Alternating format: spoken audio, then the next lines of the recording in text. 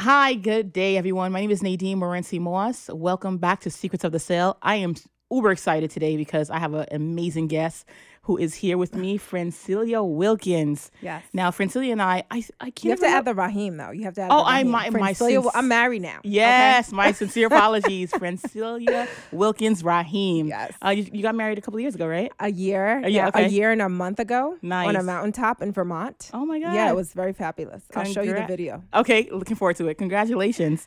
So, excuse me. The reason why I'm excited about Francilia is because, again, we met on a phone conversation. I can't remember. I think How I we reached got out. connected. Yeah. I don't remember, but I just know that when we spoke, I said, I need you on my podcast immediately. Francilia is the CEO and founder of the R.F. Wilkins Consultants, a development and management consulting firm dedicated to leveraging project management to drive the success of the nation's businesses. She founded her company in 2011, and she manages a diverse portfolio of public and private sector projects, including commercial real estate and construction, nonprofit program expansion, MWBE and inclusionary initiatives, compliance, stakeholder engagement, and technical assistance. And to date, Francilia has led the company in raising more than, get this, guys, $877 million. And Francilia started not too long ago, actually. She started in 2012, I believe. 2011. Yes, 2011. 8 years. 9 years in February. And she's raised these monies through grant writing, advocacy, and events. And she's grown her reputation in the ranks of the top performing management and consulting firm owned by a minority woman.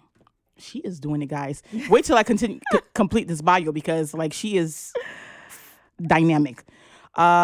She has aided in the development of numerous citywide diversity and inclusion initiatives and continues to advocate for equal opportunity for minority real estate developers, contractors, and small businesses.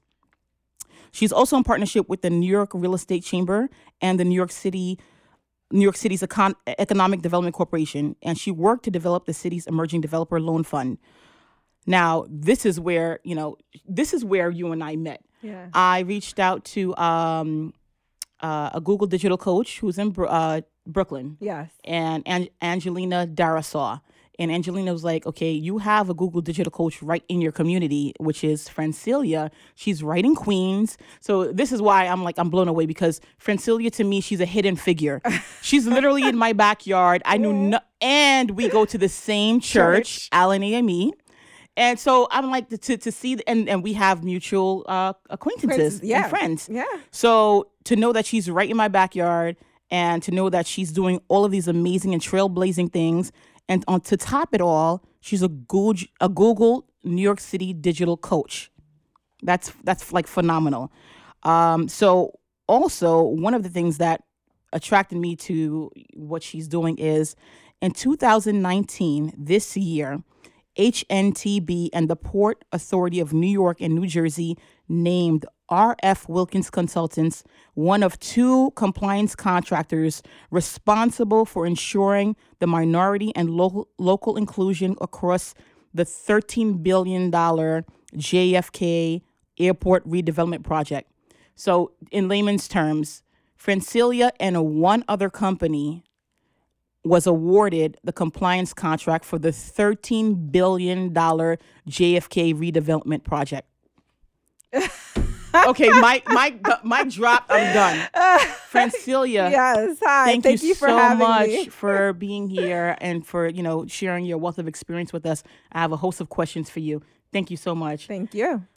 So now let's start with, how old were you when you started your company, and what inspired you to become an entrepreneur? So that's such an interesting question, right? I started the company now almost 9 years ago. Yeah. I was 23 years old when I started the company. And I think it's so important to say. Right. I don't run around saying this all the time, but Right. I do think it's so important to say. Because I started the firm, I had finished my MBA at St. John's. Right. I had done a bachelor's before that. I had worked with 3 of the largest Fortune 100 firms, right? So I had this experience, and I finished school, and it was 2011 when I finished my MBA. Okay. And I applied to probably about 200 different jobs. No joke, 200 is an underestimation. And out of those 200, I heard back from 0, literally 0. Wow. right? And I'm like, I had graduated cum laude, like all of these things, I had everything that was supposed to be done right, plus $150,000 in student loan debt. And I could not get a job, but it was 2011. And if you were around in 2011, we were in the midst of a recession, right? So nobody was getting a job. It wasn't just me. In fact, a lot of the larger companies, which I wanted to work with, were having hiring freezes, right? And so it was just this kind of like, so now what? You have all of this debt. Most of my loans were private. So not like federal stuff that you wait and pay later, private stuff that start hitting your credit today, the day after you graduate, right? Most of my loans were private. At that point, there was no like, let's see how we can help you with your loan structuring. There was none of that. It was either like, am I going to sell my body on the streets or am I going to figure out what to do with this? And my family, I'm Liberian, my background culturally, that would never go down. Like Rudina and Jerry Wilkins would never allow that to go down. Of course. And so that's when I started the firm. And I really started as an individual working as a business development consultant independently. It was just me. And I knew I was always good at raising money and capital. That's something I've been doing for years, like even in high school, doing it for such a long time, right? And so I was like, I can raise money for companies. And I just so happen to have a brand new MacBook. And I was like, I have a nice new computer. We can make this, start popping. Right. And so I had gotten a call from a friend, and his father had just gotten released from prison. And his father was a physically disabled ex-offender. And while in prison, his father and a friend of his had spent a lot of time working on the Americans with Disabilities Act, creating access for people in prisons with disabilities. So my friend calls me and he's like, so aren't you an independent business development consultant? And I'm like, yeah. And he's like, well, my father he has a nonprofit and he needs to establish it, right? And then raise money for it. I was like, I could do that. And so that's how it all started with that one client. And from that one client, I started doing work kind of, more in the government space. So one client told another client, right? And that second client was a homeless shelter in Brooklyn, and they were actually established. So if you know about the homeless shelter agency entities in New York, it's like a big thing, right? There's nonprofits who really manage huge millions and $1 million in homeless shelter contracts in New York, right? Yes. So one of these nonprofits decided to take this risk on this 23-year-old woman who said that she could aid them in getting access to another, at that time it was a $10 million grant for homeless shelters, right? And from there, things blew up because it's hard to raise money, right? And it's hard to turnkey things quickly. And that nonprofit, I started doing work with them and they actually started paying because the first client was pro bono and I was just getting my feet wet, right? And I was absolutely not charging the right amount at all. Period. But I think behind that was I need to build a portfolio.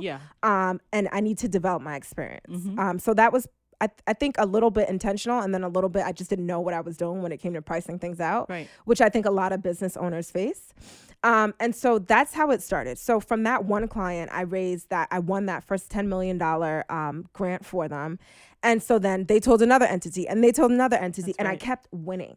Amazing. Right. And so, which is hard. If you know anything about developing grants and grant writing and all of that stuff, it's not an easy thing to win. Right. So from there, after, we started winning in the space of raising money, our clients started needing assistance in their development side of their business. So what our umbrella is project management, right? Okay. So they were either developing in the construction and real estate space, and they were developing buildings or whatever, but they needed really a project manager to do that. Right. They may have been expanding nonprofit programs, after school programs, daycares, and they needed a project manager to facilitate all of that.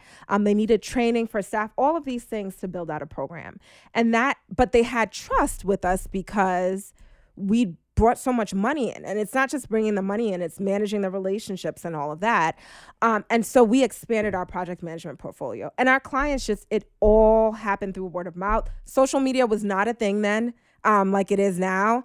Now you see everybody who's an entrepreneur on social media, and like not really doing much, but their social media is popping. My social media is not that popping, y'all.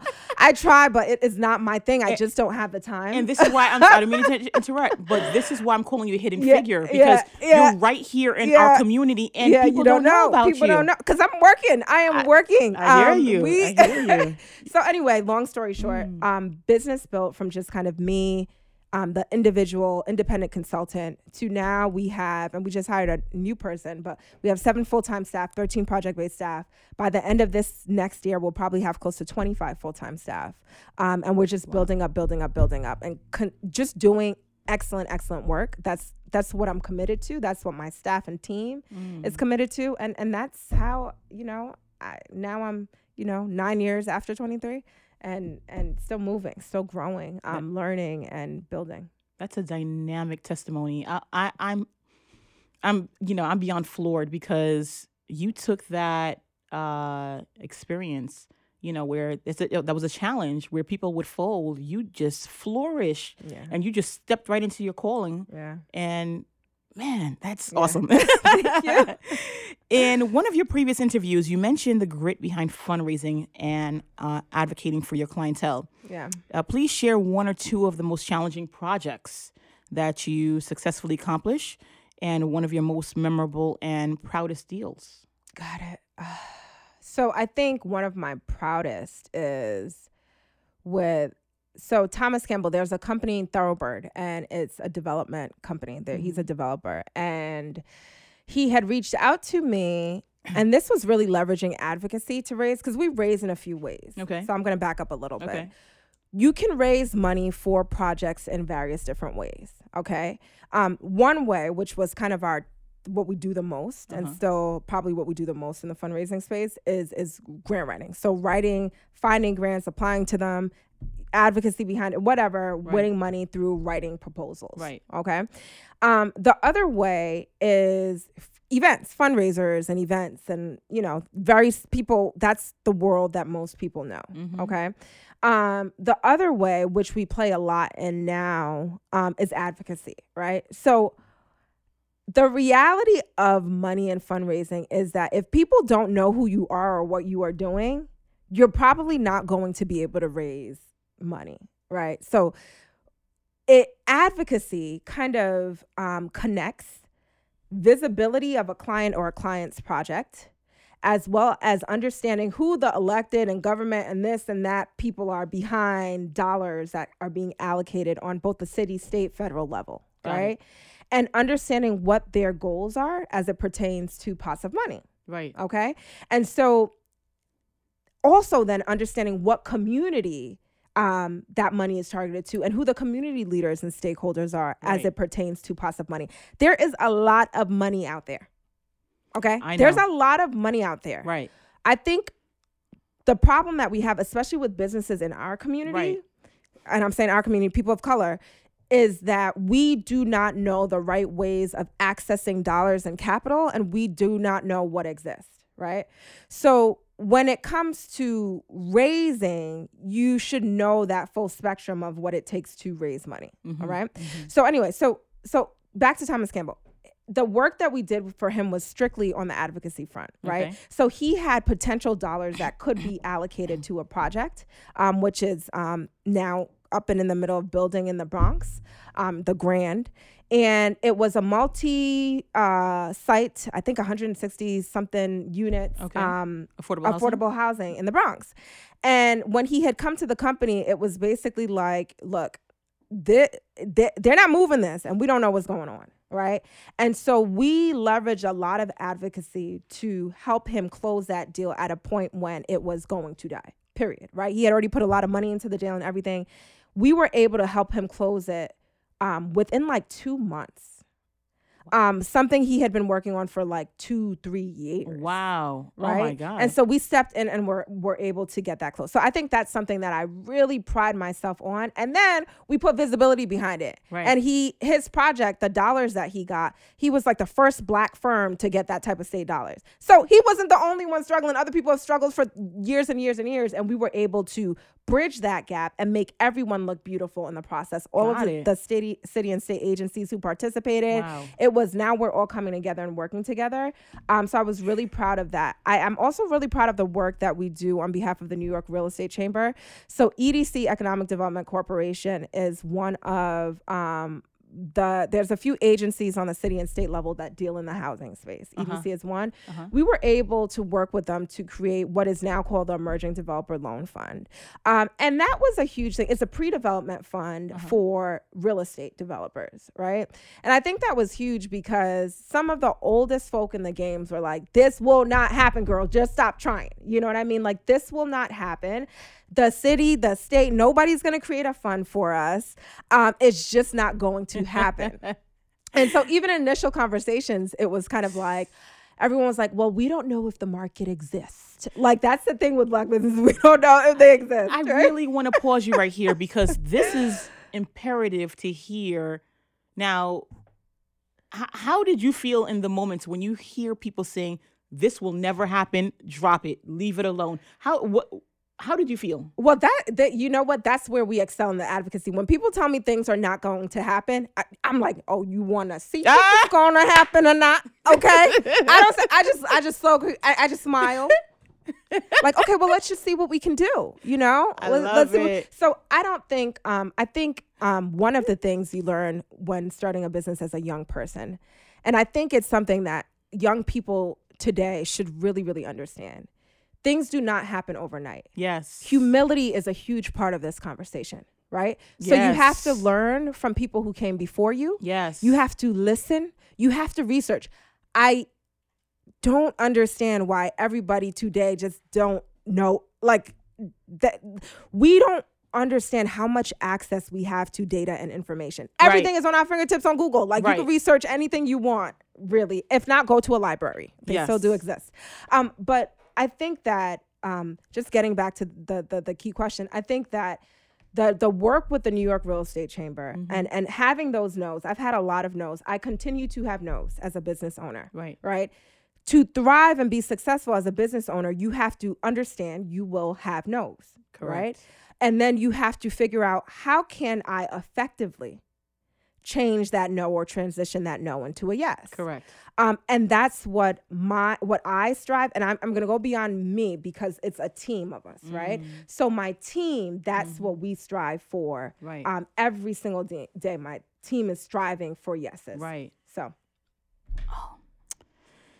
Oh God, I'm just like basking in this information and your responses because wow, so relatable.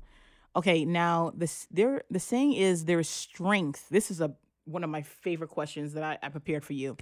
The saying is there is strength and power in numbers. Yeah. And you were not aware how imperative it is to publicly share your company's growth and the financial goals achieved for your clients until recently. Yeah. Why is that? Yeah. Good question. So I'm going to attack that in kind of like a multifaceted way, right? Because I think that there intrinsically is, and you see this with a lot of, I would say, minority women first, right? We're very hard on ourselves, and anything that we do is not good enough, right? So it's not good enough yet. If I do a little bit more of something, then maybe it'll be good enough. But then you do the something, and it's still not good enough yet. Interesting. Right? And so I think that I have and continue to struggle with the it's not good enough yet. What are you measuring yourself against? Right? Good question. So it's so interesting that you asked that. When I started the company, I remember going online and just researching and seeing, like, what do people do in the money raising space, right? And this was so long ago that I didn't connect it until recently. But I found a guy who had raised maybe $1 million. Okay. Right? And I remember at that time thinking, I will never raise that much money. Like, how can I have credibility? I haven't raised even $1. And now we're at close to $1 billion. Right. Right. But I remember kind of locking that in, that figure, but not even the figure. I didn't lock in the figure. So I didn't have something to compare against. I locked in I'm never going to be that guy. That's what I locked in. I didn't lock in the number. Notion. Right. Right. I locked in that idea. Right. And I didn't realize that I had surpassed that guy in less than a year. right, of first starting. I never Right. realized that. I think that what I ended up comparing myself to is the ideas that other people put out, because I don't think there's too many businesses I can even compare the work that we do to, right? We have a very interesting model and Yes. a very interesting success rate. Yes. So what I was doing, right, and this is what young people do today a lot, you compare yourself to the story that somebody has created on social media or something, right? Can you please So tell you're it? comparing to all these ideas of glamour, but nothing is quantified and codified. Yes. No one's really tracking their numbers and saying what they really look like. So what shifted this for me? Yeah. And this is not going to be, and this is why I think we have had as a company support in different ways from different types of people across different spectrums, nationalities, cultures. I used to say, my husband used to say, your company is the UN, because our clients have range, right? But I remember speaking to a friend of ours, Jewish guy, very wealthy business owner, that if I told you the business that he runs, you would know who he was, right? But he and I were just talking. And he was like, oh, so tell me about your business. This was like probably 4 years ago or something when I started sharing the numbers. And I told him what we did. And I was like, yeah, we've raised about like 800. At that time, it was maybe like $650 million, right? I was like, yeah, we've raised like about $650 million. And his mouth hit the floor, right? He was like, what? And I didn't think it was a thing, Right. because I didn't have any real things to compare it to, right? And so in the moment, he was like, do you know what you're saying right now? I didn't process it as this is a great thing that you've done. Like, other people have not done this. Never And at the processed. time, you were about what, 30? I was about like still late 20s. Like, Yeah. you know what I mean? Okay. And so I like probably maybe 29 or something. Still late 20, almost 30, right? Okay. But I still had not processed it. I hadn't processed it until this man, because he was a business owner, white Jewish dude, he was shocked, right? So it took that type of acknowledgement for me to say, oh, this is a thing right here. This is a thing right here that I'm doing, right? And so that made me say, I need to begin telling my own story. And I need to, and effective stories, and I tell people that all the time, are quantified. Effective stories are codified. That's what creates an effective story, because people can then chew on that, right? You can chew on a number. It's a different conversation. I could chew on a number, you know? You can chew on results. So at that point, I realized I need to start. And then he asked me to see my website, which I had not had up fully, right? All these years I'm operating no website. And I was like, oh, there has to be a shift. And that one conversation really created a shift and plummeted me into next phases. Because when I started sharing what I was doing and what the company was doing, everybody was shocked. Like, people were like, what? And I never thought it was a thing. I never thought it was good enough. How did it positively affect your business? The doors they flew open. Yeah, doors flew open. I began to also understand I need to be more visible. Like, you know, where I'm here today, right? It wasn't a thing. I've kept my head down and worked for a very long time. Really work.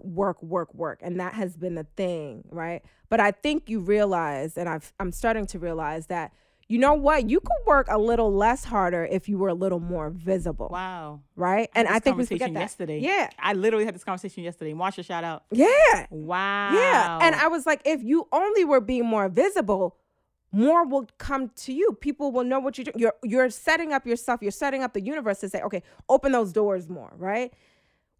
And I think it's that good enough narrative that helps up being more visible, right? But then when you start quantifying, codifying being more visible, more people want to hear the story. More people want to work with you. They want to partner with you. They want to grow with you. And then they can call somebody we worked with and be like, oh, but is this for real? Right. And now, because I've spent so much time working, right, and building those relationships and having those wins for companies and clients, they can establish that it's real, Without me having a market, it's real, right? So in other words, a word of mouth, like it's just like word of mouth is call my my client. moneymaker. Yeah. Right. There's no one I'm not open to say call, connect with them, talk to them and the work, tell them. We always go back to clients. What did we do good? What did we didn't? What did we not do so well? Right. Where can we work? We are still a growing company. Mm-hmm. We mess up sometimes. I've learned how to be accountable for mess ups when they happen. I am continuing to learn that. My staff is continuing to learn that. That's awesome. And so all part of, the process. So yes, visibility came after that. God told me you're doing great and you need to share this. And then he didn't even say you need to share this. He just was shocked. And it made me say, let's turnkey how I'm thinking about the work that I'm doing and the impact that I've already made. It is good enough and you are good enough. And that's been the shift. So thank you for that story. Wow. You're welcome. Please highlight a word of encouragement you would share with a mentee or the younger version of yourself. It would be that same, you're good enough. Yeah. Right. I think that is a mindset that needs to be shifted in our community. Every single one of you out there, you are good enough. Yes. Yes. But you have to work smart first. Right. And then hard. And you have to continuously follow up. Say what you mean and mean what you say and then do what you say, right? Continuously follow up with that. But I think those would be the words of advice to younger me. Those are the words of advice to older me. Right. I think we have to work in here first and we need to change our internal narrative first. And as we do that, the opportunities and how we even perceive the world that we engage in, it's just going to be different.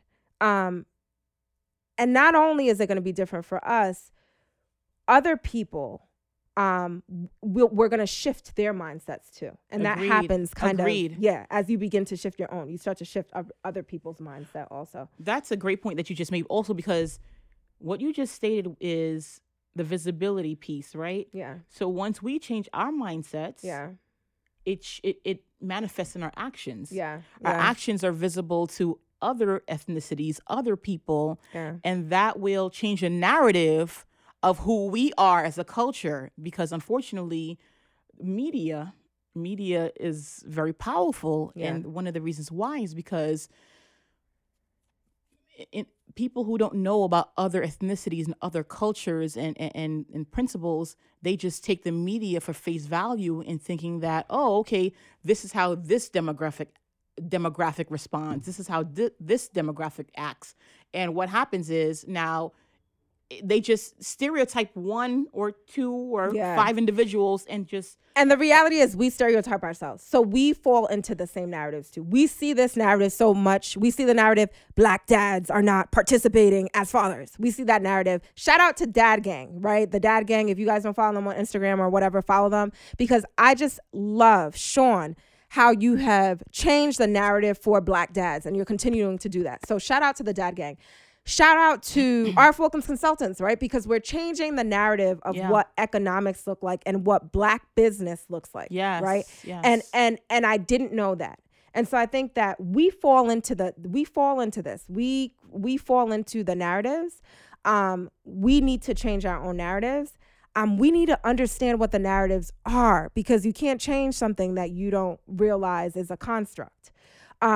I think that, and I'm going to throw this in here because it's so important. The only way we can shift and change this world that we live in is by shifting economics. Economics are the foundation of everything. And for me, I think that every one of us play a different role in the world, right? And in this space and in our community. Right. Some people are they're the marchers and the people on the ground who are marching and advocating, right? And that's how they change access for our community. Some people are the teachers. Some people are the business owners. And change happens at the level of business, because you could shift conversations and sit at different tables. And that's my way of advocacy. That's right. I am committed to R.F. Wilkins Consultants. We are committed to being a Fortune 500, Fortune 100 firm. It's way bigger than me.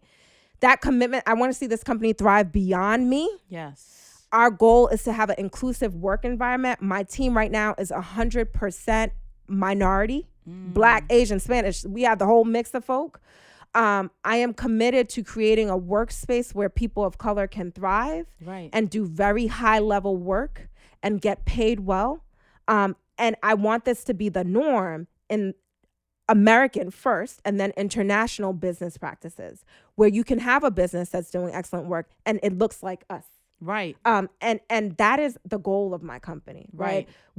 Our goal is today in 2019, there are even the big tech companies of the world are struggling with 3% staffing and inclusionary staffing. 3%, right? We're still having a problem as it pertains to access for minorities, people of color in high level jobs. That's right. And we're still having a problem as it pertains to us in business, right? The only way we hire people who look like us. You know, white women owned businesses hire a lot of white women, if you take a look at them, right? White male businesses hire a lot of white males. The only way we could shift this conversation overall of our economics and wealth in our communities is by creating businesses. And then not creating businesses that only operate within ourselves, but creating businesses that then create jobs, right? Because that's how you change the picture. That is if I left this earth today, if I had one thing that I could leave behind, that is what I would leave behind and what I would want to leave behind as my legacy. That is what I am committed to. And anyone coming into a firm, black, white, other, whatever, that's our number one. When you look at our goals and values, that's our number one. And so that's the greater vision and picture for the work that we're doing now. Phenomenal. That's phenomenal. Thank you. And I like the fact that you just spoke to my core, because I was literally thinking about this on the way here. In terms of everyone has their lane, and unfortunately sometimes, especially with social media, it creates, and I say this all the time, and I said this yesterday, perception is not always reality. Social media has convoluted mindsets and created this false narrative, created this false thinking that everything is quick and easy. Media, you know, when you look on TV, people think that 60-minute show, that's how life is. Life is not. Life is a process. It takes time. That's, you know, they say that success can take 5-10 years.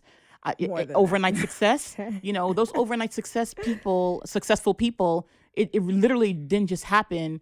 You know, woke up today, went to sleep, and then the next day I'm successful. There's a process. But the point I was trying to make is that the lane that was created for you is for you. And everybody has their own lane and should be walking in their own journey, in their own path. And you might look at the other person's lane and it might look better than yours, but trust me, the lane that was created for you, you will flourish in that lane. But people, I feel like people are just trying to look at other people's their grass is greener. Their lane looks like they're getting there faster.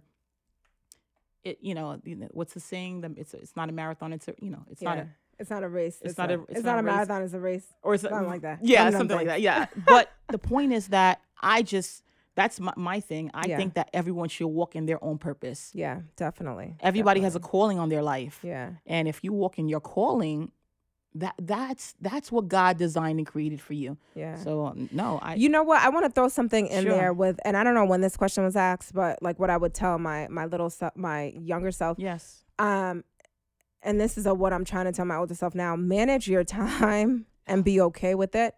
I think one of the things I've learned, I'm still learning, and I struggle with, everyone wants to tap into you, right? So it's like, oh, I got this. Can you do? Oh, I can do. Can you be here? Yes. Nowadays, I am so struggling. Shout out to Ebony, my development manager. She handles my scheduling and everything. I cannot be everywhere. In fact, for me to be successful, I cannot say yes to everything. I cannot help everybody. I cannot partner with everyone. I might be able to connect you somewhere. If you send me an email, you may not get a response from me today, right? Because I cannot be on everyone's time. Because when I'm on everyone's time, I won't get the work done. And the long run picture would be you start to fall backwards, right? And then the same people who want you to be, will look at you like, oh, and then she failed, right? And then she died, right?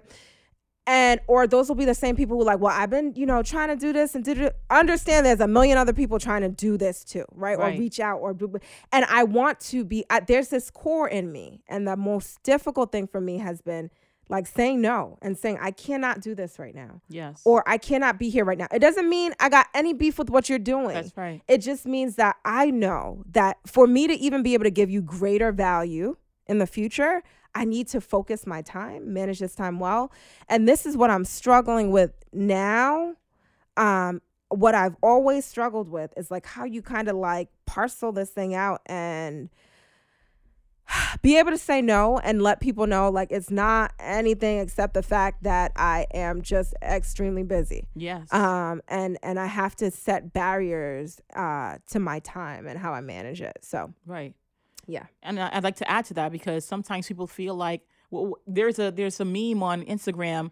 We're not 17 anymore. Yeah. So the time that I had at 17 is not the time that I have at 30 or 40. Yep. And the more successful an individual is, the less time that they have to devote to hearing that idea, that opportunity. Yeah. And granted, if it's meant to be, it will definitely happen. Yeah. It will make itself available to you in the right time and season.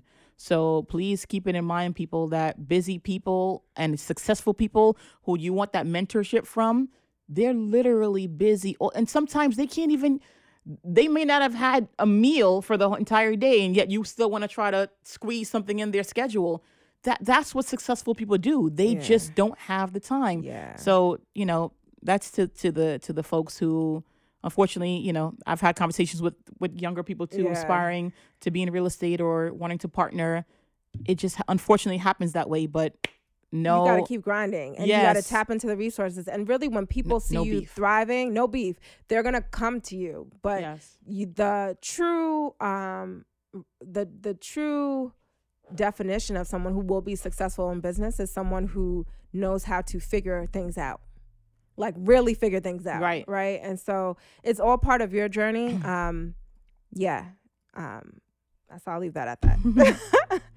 So we actually just answered the other question, which is how do you maintain the life-work balance? Yeah. So I'm married. Let's talk about marriage, right? Yes. Because I think that's another thing that people see. And I think people love, like when I do have time to post on Instagram and social media, the pictures that get the most posts is of Mr. Rahim. Okay. Let me tell you, that's my husband. He gets all the love. Shout out to Hakeem. Because I think that people aspire and inspire or are inspired when they see relationships, Black relationships, Black love working. I want to say that the work-life balance thing, I don't know if it really exists. I don't know if I'm ever balanced. I can't say that I'm balanced. I just came back from Atlanta. I just got off of a flight a few hours ago last night. I am exhausted right now. I am completely exhausted right now. In fact, I had planned with girlfriends next weekend to just take some time off because I know I'm at my complete, I'm completely tapped out right now. That battery level is the battery level is like Energizer is not thumping that drum right now. And so I don't think there is real work-life balance, but I do think that you have to work to keep yourself as balanced as possible in whatever the situation is, right? Yeah. I also think that when it comes to relationship and work, especially owning a company, you have to be intentional about, just like I'm intentional about my business, right? I'm very intentional about what am I doing, what I'm spending, I pour hours into it. You have to be intentional about your relationship, right? Understanding that human beings, we are all different. The man I married a year and a half ago is very different from the man he is today. 10 years from now, different. 50 years from now, gonna be a different person, right? It's just, that is the name of human beings. Right. That's why we're so great, because we change and grow and build, right? I think that there has to be this intentional investment in your relationships. And I'm speaking marriage first, but I'm also gonna talk about friendships. I think there has to be intentional communication, right? And I think that you have to work on communicating, work on learning, growing, and building yourself. When you move, I see so many marriages right now ending in divorce. And that's just the thing, right, in the U.S., across all racial groups. And I think that what is missing is that communication piece, right? Agreed. I think marriage should start off with friendship. Agreed. Because if that person ain't your homie, yes. Right? If that person isn't somebody that you can say, I can't stand you right now, but I still love you because you my homie, right? I love you, best friend, but I can't really mess with you right now. If you don't have that core initial foundation, everything else is going to be extremely hard. And you're not going to make it to the point where you're like, yes, something can happen. Something will happen, but we are committed to get through this together. Exactly. Marriage is a commitment. When we first started, we interviewed a bunch of people, that was our marriage coaching. Shout out to Reverend Wyatt too, from Allen. Oh. Reverend Wyatt married us. But we interviewed a bunch of different couples before we got married, right? And we just had conversation. Some of these people were married. Some people were divorced. Like, we went across the spectrum. Right. And we started saying, well, what is making you all still for the people who were happy, because we asked that question too, are you still happy? Right. A lot of people were not happy. The two couples out of, I would say, maybe 9 that we interviewed, maybe a little less, the couples that were so happy were happy because, and they both said the same thing. We were intentional about our communication, and we made the decision that we are here together no matter what, right? So that's what marriage is. Right. You're committing to someone and saying, no matter what, we're going to work this joint out. That's right.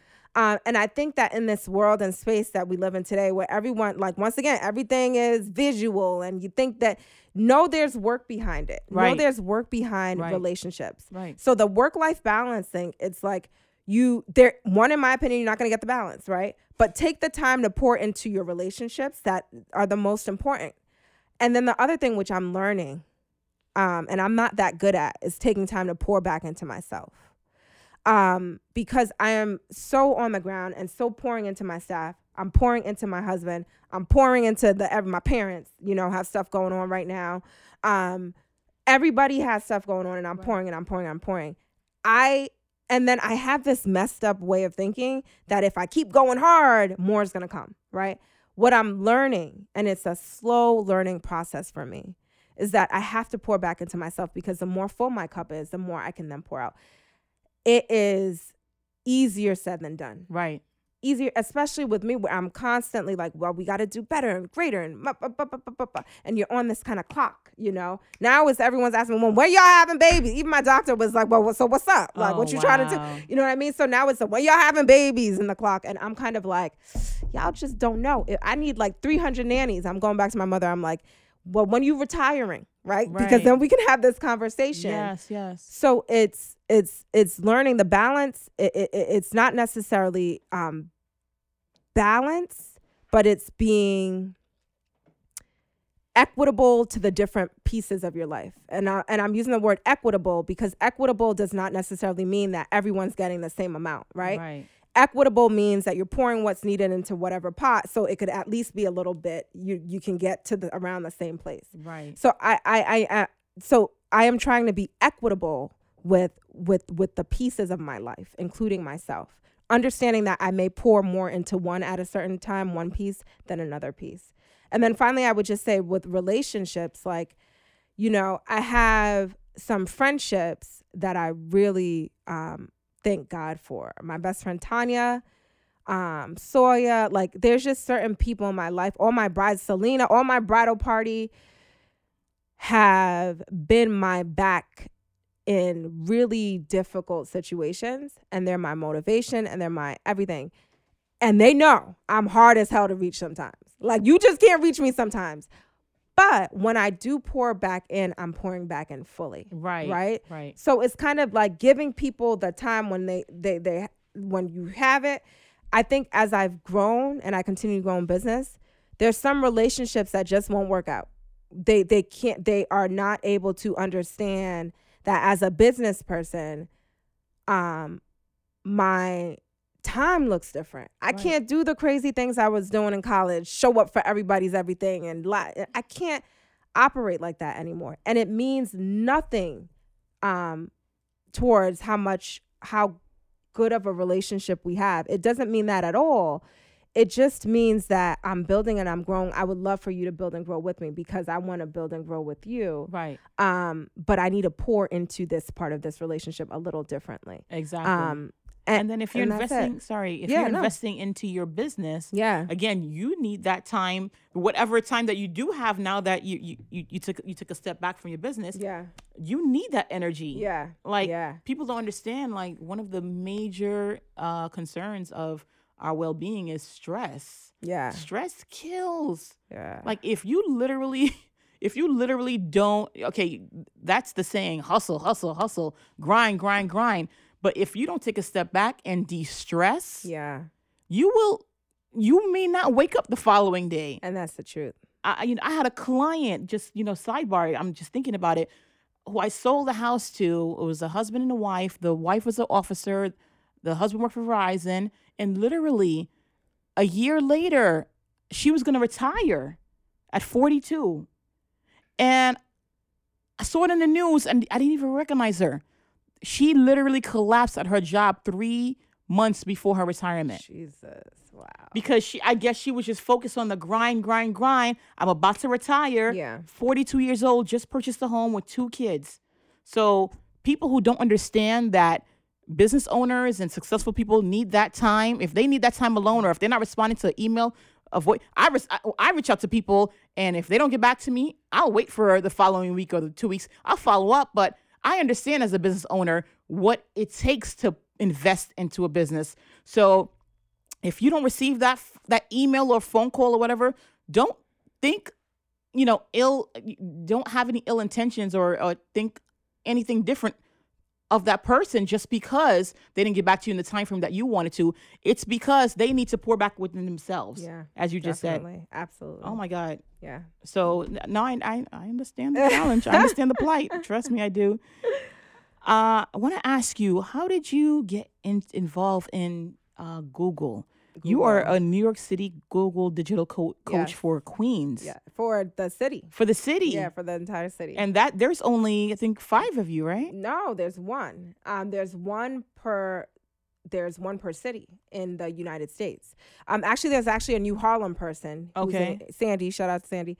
But that was because of a Chase partnership. Okay. Every city, Google has an initiative, and I'll quick shout out to Google Digital Coaches. And it's basically where they've said, we want to work with thriving small businesses in specific cities that Google is engaged in, right? Or want to enhance the engagement in.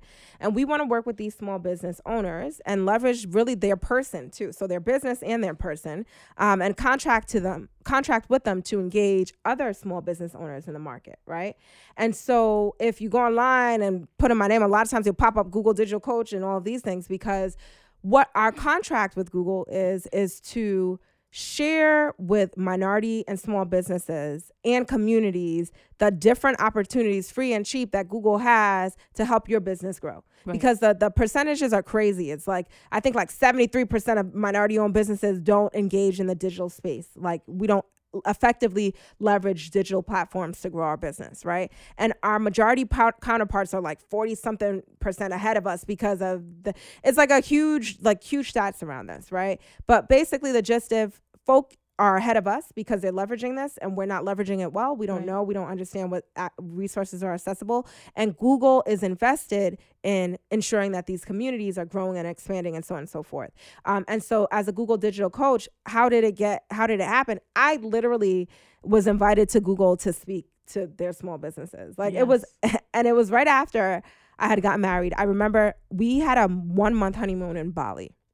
Okay, yeah, well, you definitely took some time. All right. I took some time because that wedding, it was intense. Okay. Putting it all together, right? So we're like 1 month Bali, came back, and a friend of mine had asked me before, like, hey, we're having this event at Google. At that time, Angelina was the coach. Yes. Right, for New York Shout City out Angelina. Shout out Angelina. She's the one who connected us too. Yes. Yeah, she is dope, amazing. She is. She's definitely, you guys got to check her out. Yes. And so Angelina was the coach, and so she was having an event and pulled in different businesses and found and so a friend of mine, he was like, yeah, I would love to have her speak. Came in, spoke. Just so happened at that time, Angelina was transitioning to do ideally to manage the entire program. So national program, which is, she's still here in New York managing but she's a national coach, right? And they needed someone to manage New York, right? And so they were like, hold on. And so they did like an interview process and stuff. And I was like, cool. They were like, I don't know if you would do this because it's like, you're a bigger business. And I was like, you know what? I've always wanted to be able to invest more in minority and women-owned businesses. But it's like, well, who's going to pay for that investment? Because I can't you can't do a whole bunch of free stuff, right? Yes. You're going to crumble your business. And so Google allowed that for me to invest in a way that I did not have as much capacity even to do, because it had to be paid for in some way, right? And so now I can do it. I can provide mentorship in ways that I did not have while growing the business. I would say now I want to always give a shout out to Cheryl McKissick of McKissick, and then Patience Ameniki, who owns Pioneer Home Care. 2 Black women business owners, 2 people who have poured into me as a business owner and just done little things that have just restructured how I think, how I approach business. I just admire these women so much. And they've poured into me. Just a little bit of pouring can just change how another person thinks, right? Agreed. And so Google Digital Coaches allows me to pour into other businesses, minority businesses, especially minority MWBE, minority women-owned businesses, and discuss and give them access to all the digital resources that Google has to help grow their business in the community. And that's how I got there and where we are now.